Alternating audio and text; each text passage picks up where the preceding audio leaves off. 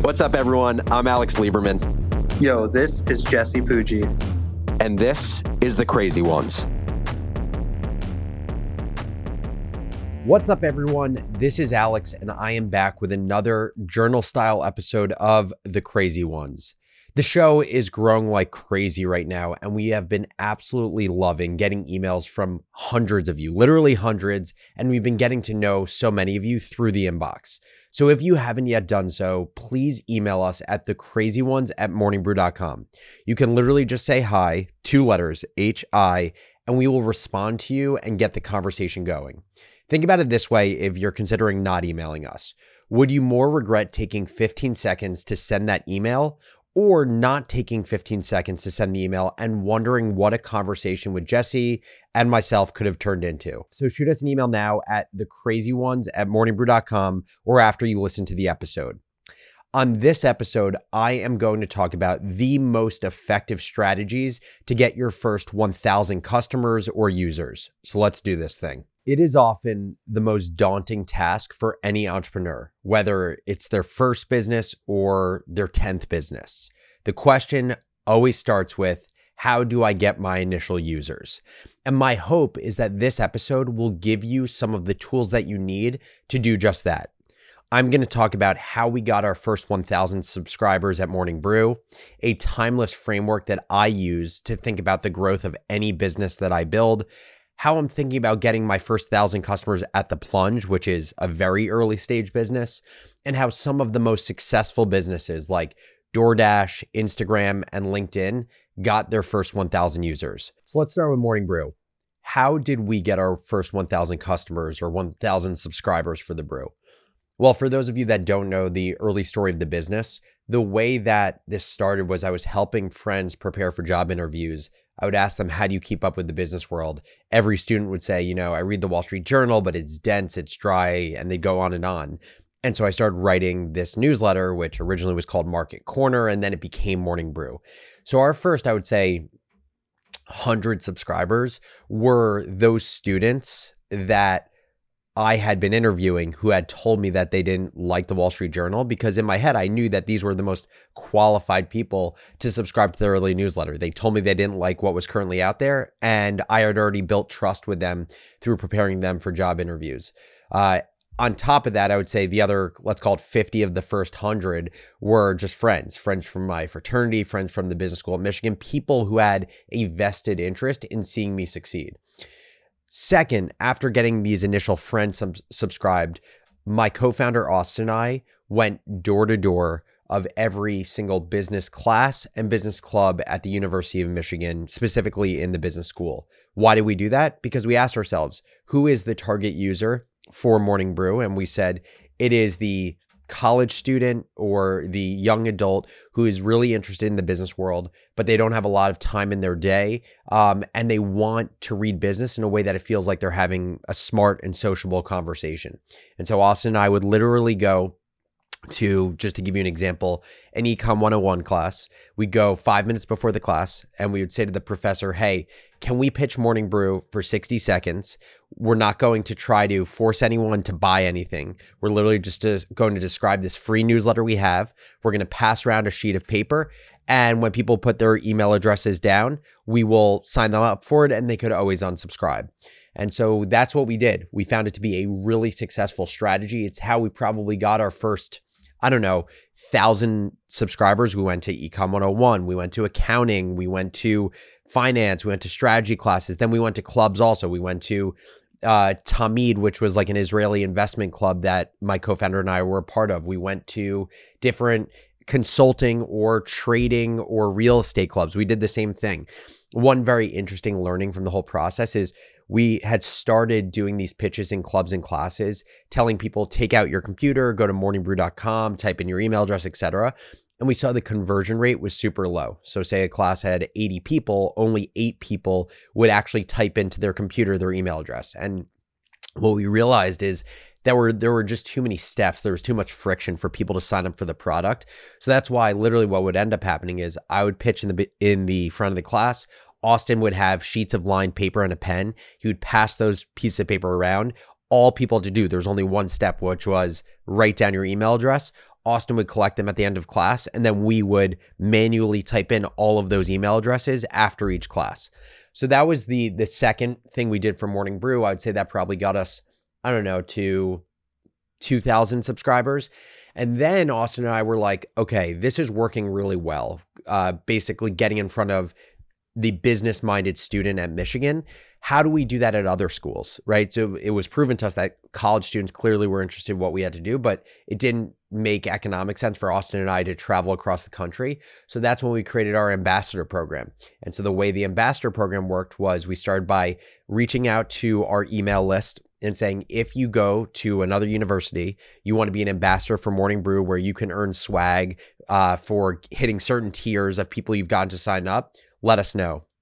And so that's what we did. Is we started with predominantly Big Ten schools. So Indiana, Wisconsin, Northwestern, schools like that. And the first time we did our ambassador program, we were super strict about getting like really quality students. And so we would literally go through people's resumes. We would have interviews for the ambassador program. So our first ambassador program only had 12 ambassadors. And I want to say it got like 1,000 subscribers. The second time around, we realized like we were being far too strict about who we were letting into this program, because ironically, the people we thought would do best as ambassadors, the people who were most connected in their student body, who were in 5 different clubs, who were, student body president, they were actually the worst ambassadors because they were spread so thin between so many things. So the second time we did the ambassador program, we opened up the floodgates. We let anyone apply to be an ambassador, and anyone who applied would become an ambassador. And so I think at its largest, we had like 250 ambassadors at 100 different schools. I think at its peak, we were getting somewhere between 15,000 and 20,000 subscribers a semester. And the way we would do it is it would be super low touch in the beginning. So you would, if you expressed interest, you would fill out a application form. We'd have an automatic email that would respond a day later to people who filled out the application saying, it was a super exclusive process. The acceptance rate was super low. That wasn't the case. Everyone was accepted, but we wanted to build up just kind of the FOMO of this program.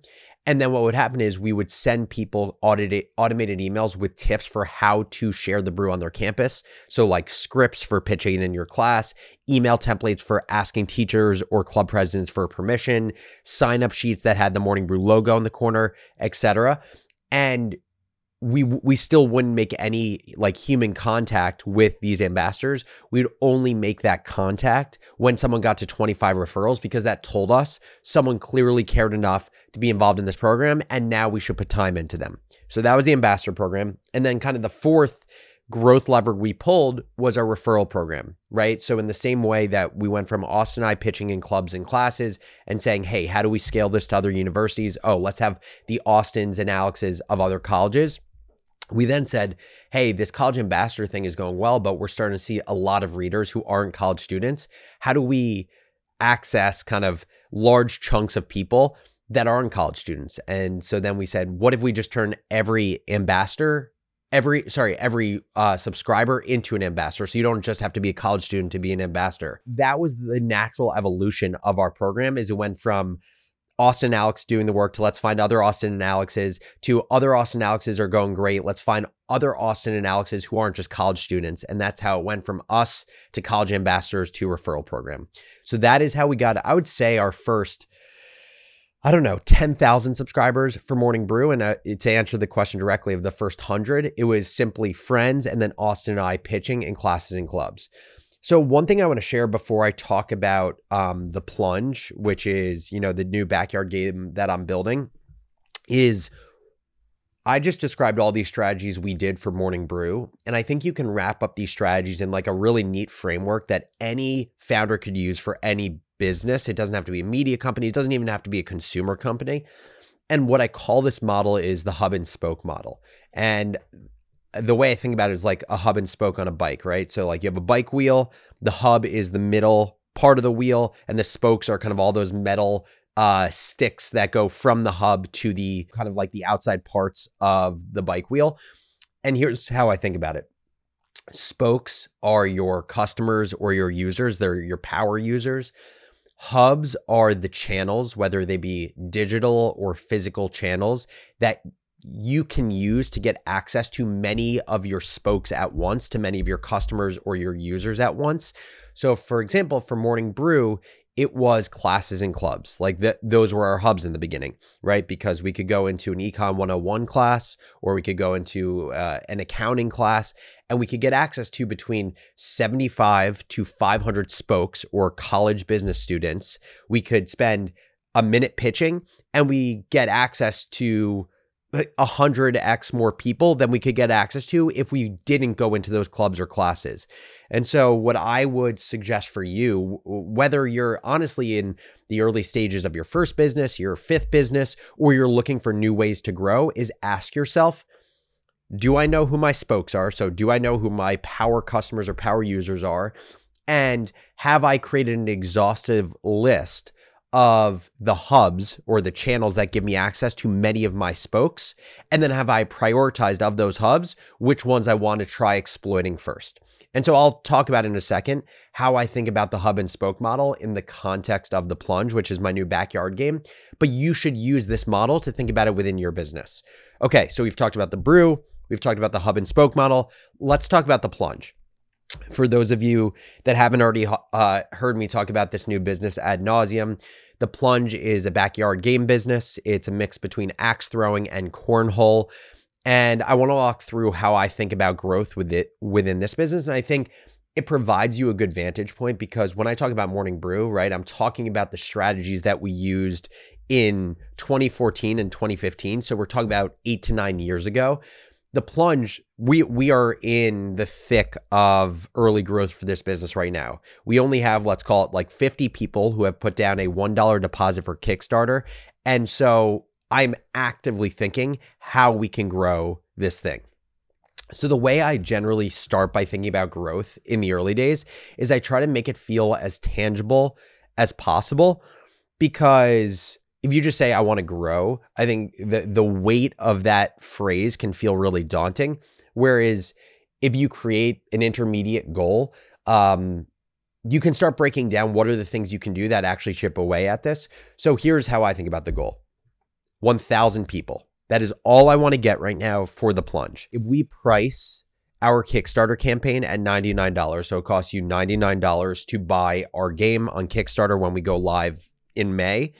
Basically, we get 1,000 people to back the $99 price point. That means we've raised just shy of $100,000 on the platform. And I would consider that to be a big win.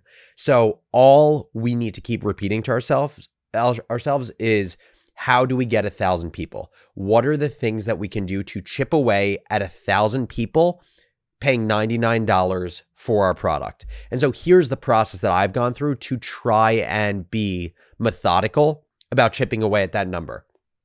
The first thing I've done is I've defined my top of funnel. Basically, what are all of the things I could do to market this game? And I always have in the back of my mind, going back to hub and spoke, what are all of the hubs that I could think about deploying in order to get access to a lot of spokes being the target customer for playing the plunge. So my top of funnel, just to list out the things I've considered, it includes paid ads on Facebook. It includes organic social, so the plunge social accounts that I'm creating content from, predominantly short form videos. Personal social, so leveraging my Twitter audience, my LinkedIn audience, my Instagram audience to talk about the game. So basically thinking about how do I port my followers to be followers of the plunge. The fourth is activating influencers. The fifth is PR. The sixth is events. The seventh is community. So building a community ahead of building a business. And those members of the community could, in a perfect world, be my early customers. And the final one is viral campaigns. I would say viral campaigns are not a focus right now, but just to give you an example of what that could look like, I was thinking about ordering 1,000 plungers, literally 1,000 plungers that on the handle had a QR code or had just the URL, thegamethatsucks.com. And I would stick these plungers all over New York. And it would play into absurdity and novelty where people would see it and be like, what the hell is going on? And they would naturally go to the website. Not going to do that because I don't think it's the best allocation of, let's call it $5,000 to $10,000, but that's an example of a viral campaign. So once I define the top of funnel by basically listing out all of the hubs I could access, then I define my focus. So I kind of narrow the top of funnel and I say, okay, to start, what are the 2 to 3 strategies that I am going to focus on first, not, in the company's entirety, but at the onset to chip away at those 1,000 customers that I want to get. And for me, it's 3 things. It's paid ads, and I'll explain why, because I'm normally averse to paying for marketing in the early days of a business. It's organic social, and it's events. So just quickly breaking down each one. Paid ads. So for people who don't already know this, I'm launching the Plunge on Kickstarter. The reason I'm launching it on Kickstarter is because Kickstarter has a big gaming community. Also, Kickstarter allows you to basically drive pre-orders for your physical product. So rather than me having to drop $100,000 or $150,000 on a shipment of, let's call it 800 sets of the Plunge today with my own money, I can run a Kickstarter campaign. And based on how that campaign goes, I will already have the payment from customers that I can then use to fund the order to produce the games and then deliver them to customers. And so we're working with a Kickstarter agency, and the way they go about their process is they have you run Facebook ads, and not like hundreds of thousands of dollars worth of ads, but like hundreds to thousands of dollars of Facebook ads. And the whole idea is they're trying to optimize for you getting as many people to put down a $1 reservation.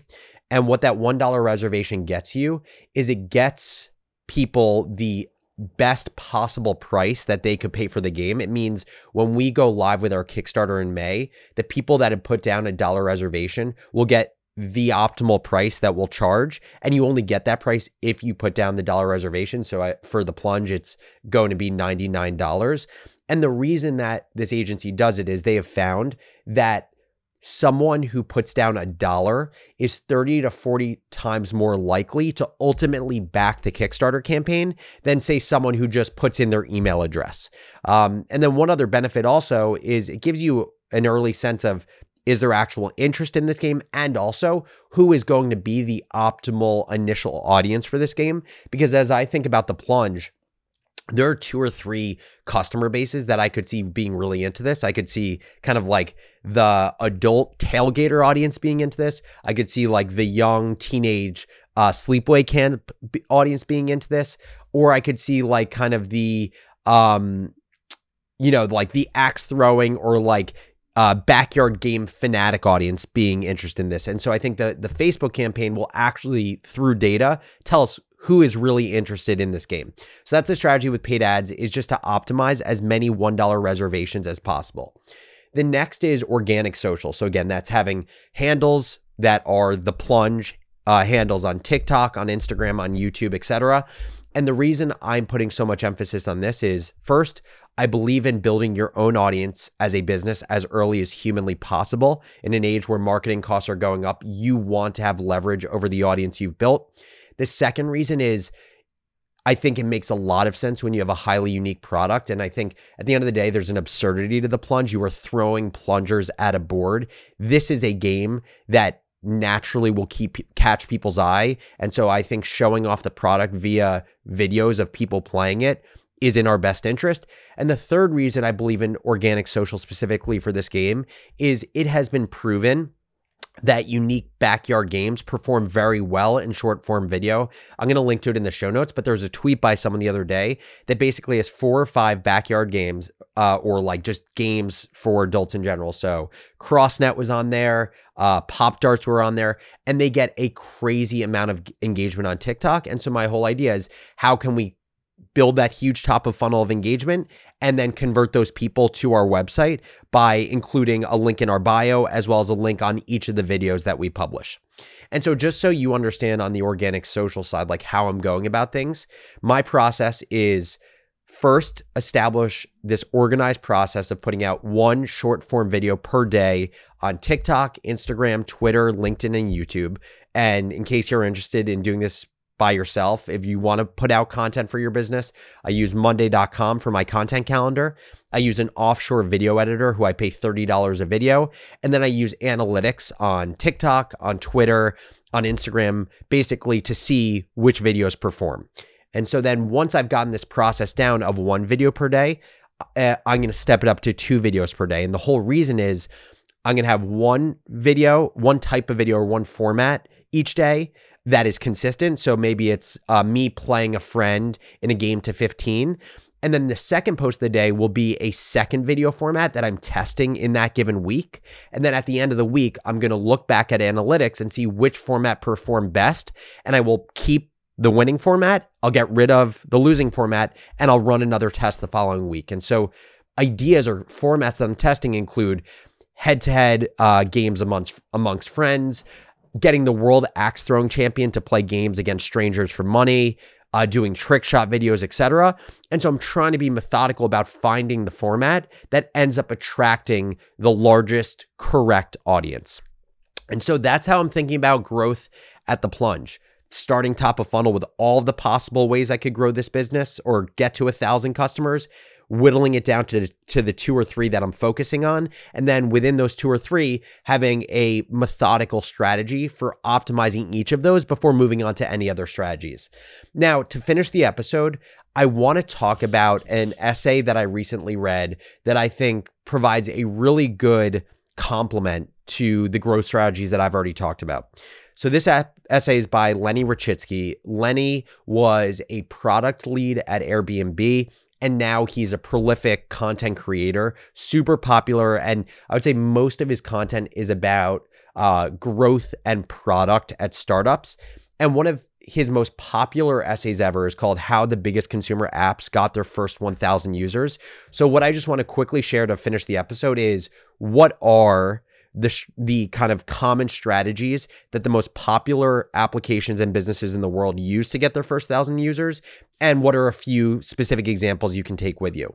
So there are 7 main categories that Lenny found successful consumer companies use to get their early customers. The first was the category of going to your users offline. So think about like events, think about classes and clubs. In the case of Nextdoor, which is the social media network for communities, they went to homeowners associations.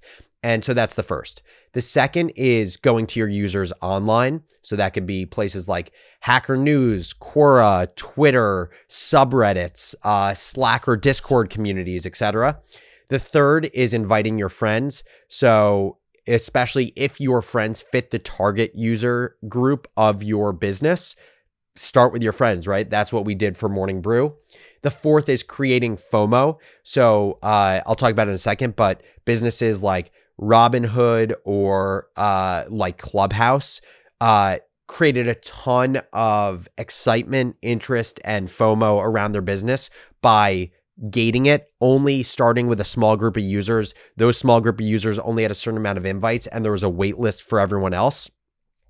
The next one is leveraging influencers. So always think about who are your influencers of your target users and how could you get them to talk about your product. I'll share an example of that in a minute. And the final 2 are getting press.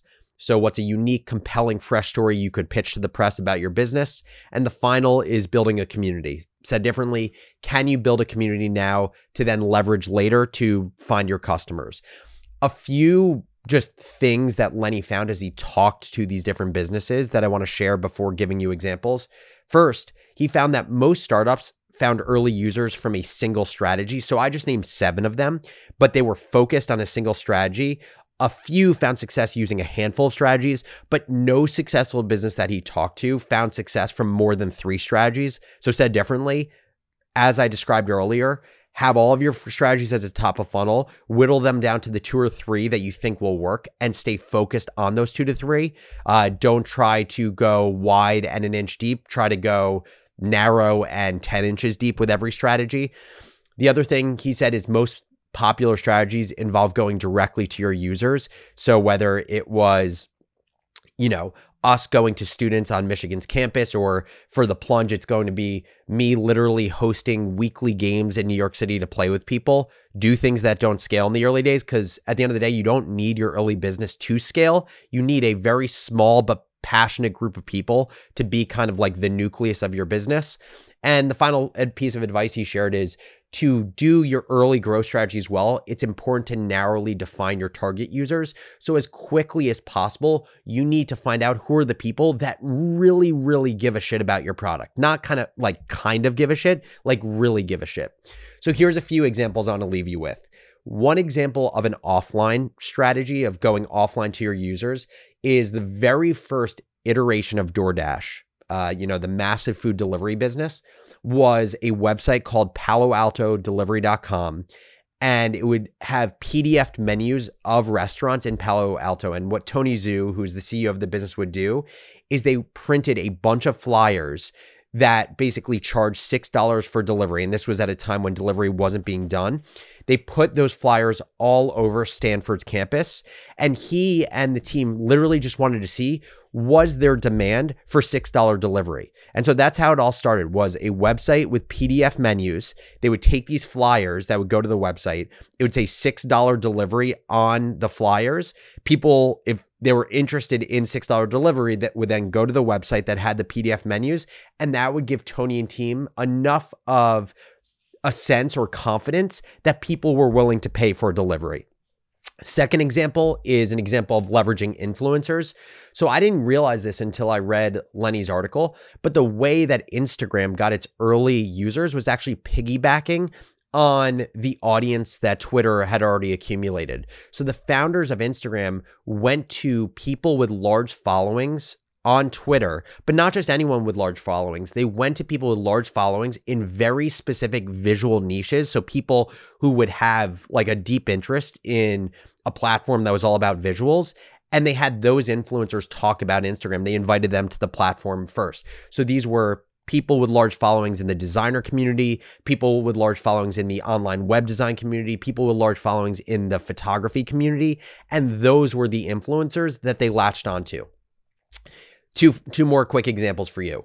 An example of using friends, Reid Hoffman, who, it doesn't need introduction, but is one of the founders of LinkedIn. What he did is he intentionally seeded LinkedIn's product with his successful friends and connections. And the whole reason he did that is he wanted to build an aspirational platform where when you first went on LinkedIn, you would see super successful people on the platform and you would feel this aspirational need to also join LinkedIn because you wanted to be like Reid's friends. And so those were the initial users were friends of Reid Hoffman that were super successful. And the final example for you of how a super successful business grew its users early on through FOMO, this is the final one, is through FOMO, is the example of Robinhood. Robinhood, the free commission trading app, was able to get 1 million users pre-launch, and their process was dead simple, but it was highly effective. What you would do is if you found out about Robinhood, you would go to their landing page. The only thing you could do on their landing page was put in your email. And once you put in your email address, it would tell you that you're on their wait list. But it wouldn't just tell you you're on the wait list. It would tell you what spot you were on the wait list and how many people were ahead of you. And then what would happen is you would have the option through a referral link to share Robinhood with other people. And every person you shared with who ended up putting in their email address, you would move up the wait list. So you would see this kind of gamified validation of moving up closer to the front of the line for every person you got. And this worked super well, not just because of the referral mechanism and not just because they gated access to it, but because Robinhood offered something super compelling and something super new to the investor and trader community. At the time, commission-free trading was not something that existed. It's what like kind of the traditional brokerages just picked up once Robinhood picked up steam. And so what Robinhood did is they provided a compelling enough offering complemented by an early growth strategy that created FOMO and a gamified system for moving to the front of the line. And so with that, that is my journal entry on how you should think about getting your first 100 to 1,000 customers and users. I talked about how we did it at Morning Brew. I talked about what the hub and spoke model is and why it is a transformative way for anyone to think about growth. I shared how I'm thinking about things at The Plunge, which is in the very early days of getting its first 1,000 customers. And I shared the way in which most successful companies grew their users early on through those 7 different categories. Now, I would love to hear from you.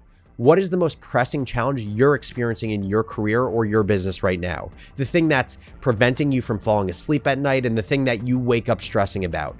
Jesse and I want to talk about many of these topics on an upcoming episode of The Crazy Ones. So shoot us an email at thecrazyones@morningbrew.com and we will get back to you as soon as possible. Thanks again for listening, and we'll catch you next episode.